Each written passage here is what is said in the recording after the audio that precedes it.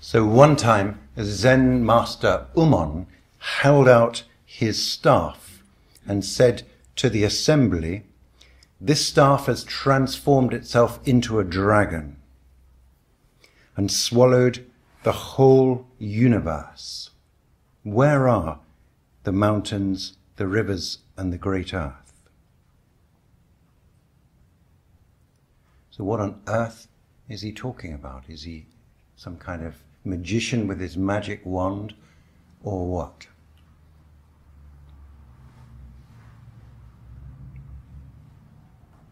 Zen Master Umon was one of the greatest, most inspired, and most creative teachers in the golden age of Zen back in the 9th century in China.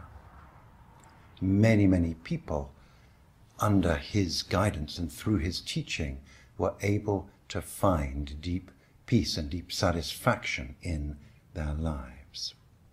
But his path, his teaching, was said to be a path of steepness. He, as it were, showed the ultimate and then invited the student to come up. He wasn't a teacher who, as it were, came down to the student's level and then led him up by the hand. He extended an invitation, as it were, from his true place. So, from Umon's enlightened presence, he holds out his staff. He says to his assembled monks, "This staff has transformed itself into a dragon and swallowed up the whole universe." So what is a staff? In Zen, the staff represents you. So a monk's staff is what sort of guides you down the path, what you use for your walking to progress along the way. It represents you. How would it be for you to transform into a dragon? Now in East Asia, a dragon isn't necessarily some kind of enemy. In our Western culture, for example, in this country, one of the oldest poems we have, Beowulf, culminates in a kind of a mighty battle where the hero fights against a dragon. We think of a dragon as the enemy, the symbol. The saint of this country, St. George, is always depicted fighting and killing a dragon. So the dragon is seen as an enemy. And the symbolism there, I think, is typically that the dragon in those ancient stories in the Western world, particularly in Britain and in Scandinavia, the dragon is the kind of the guardian of the treasures, holds the treasures, and, as it were, is a kind of a point of attachment and trapping, as it were. When the dragon is killed, the treasure can flow through the universe. Now in East Asia, the dragon doesn't have so much that kind of hoarding quality. The dragon, you can think of it as the free and flowing life of the universe. When you, as a staff, transform into a dragon, you fully come alive. The life of the universe flows through you and as you. A very common subject of scroll paintings is a picture of Mount Fuji with a dragon rising in front of it. When you sit, as you are now, in meditation, when you truly sit in meditation, the dragon appears within that deep mountain stillness of Mount Fuji. The dragon rises up. It's the same symbolism that Umon's pointing to here. In yoga, the spine is called Merudanda. Meru is the mountain at the center of the universe, like Mount Fuji. Danda means stick or staff. Your spine, when you're sitting in meditation, is the center of the universe. When you allow the dragon to really come alive, when you go from a dried up old stick to who you really are, to your real life, flooding and pouring and dancing through you, then you know what it means for Mount Fuji and the dragon to appear in the same picture. You know what it means for the staff to become a dragon. Now, more than this, Ummon says the dragon, not only does the staff transform into a dragon, but then the dragon swallows the whole universe.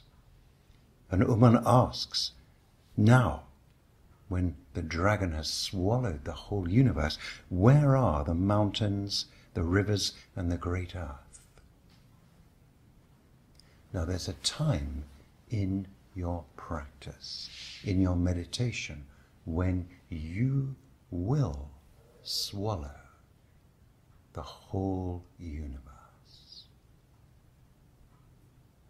When you swallow the whole universe, when the dragon swallows the whole universe, the dragon also swallows the dragon. The staff swallows the dragon. It's like everything comes down to a 0 point. Perhaps this is what they mean about one way of talking about what happens before the Big Bang. On a personal level, it's very much that way. There can be usually it's a very short time, but there's a moment when your practice goes deep, when everything blinks off. And then out of that comes a new you, a new universe, a new dragon. Not only does the dragon swallow the whole universe, but the dragon also spits out the whole universe. And actually your life, as you allow this dimension to become more and more prominent, can alternate between this swallowing and this spitting out. If you like, this death and this rebirth, moment by moment, day by day, breath by breath. And the importance of these two dynamics, the swallowing and the spitting out, are that they all happen together. When the staff is just the dead staff, when you are just you, inevitably you live in the world of me and the universe, the world of conflict, the world of separation, the world of split. When everything is swallowed, it's everything. There's no split. There's no separation. When everything is spat out, there's no split. There's no separation.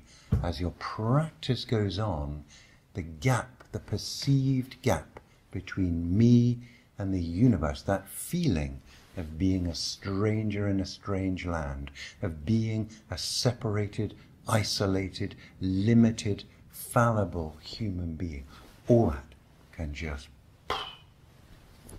and a whole new perspective, a whole new magnificent life can dawn. The staff can 100% become a dragon. That's you. When you allow this to happen, your life becomes fulfilled.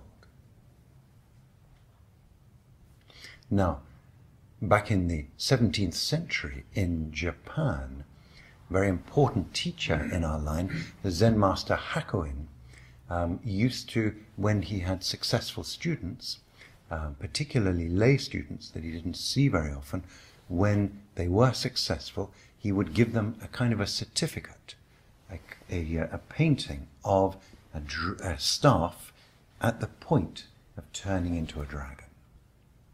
And he would present this, he would inscribe it, and he would tell them that they're a member of the Dragon Staff Assembly, that they'd actually stepped into a new life, a new relationship to the universe.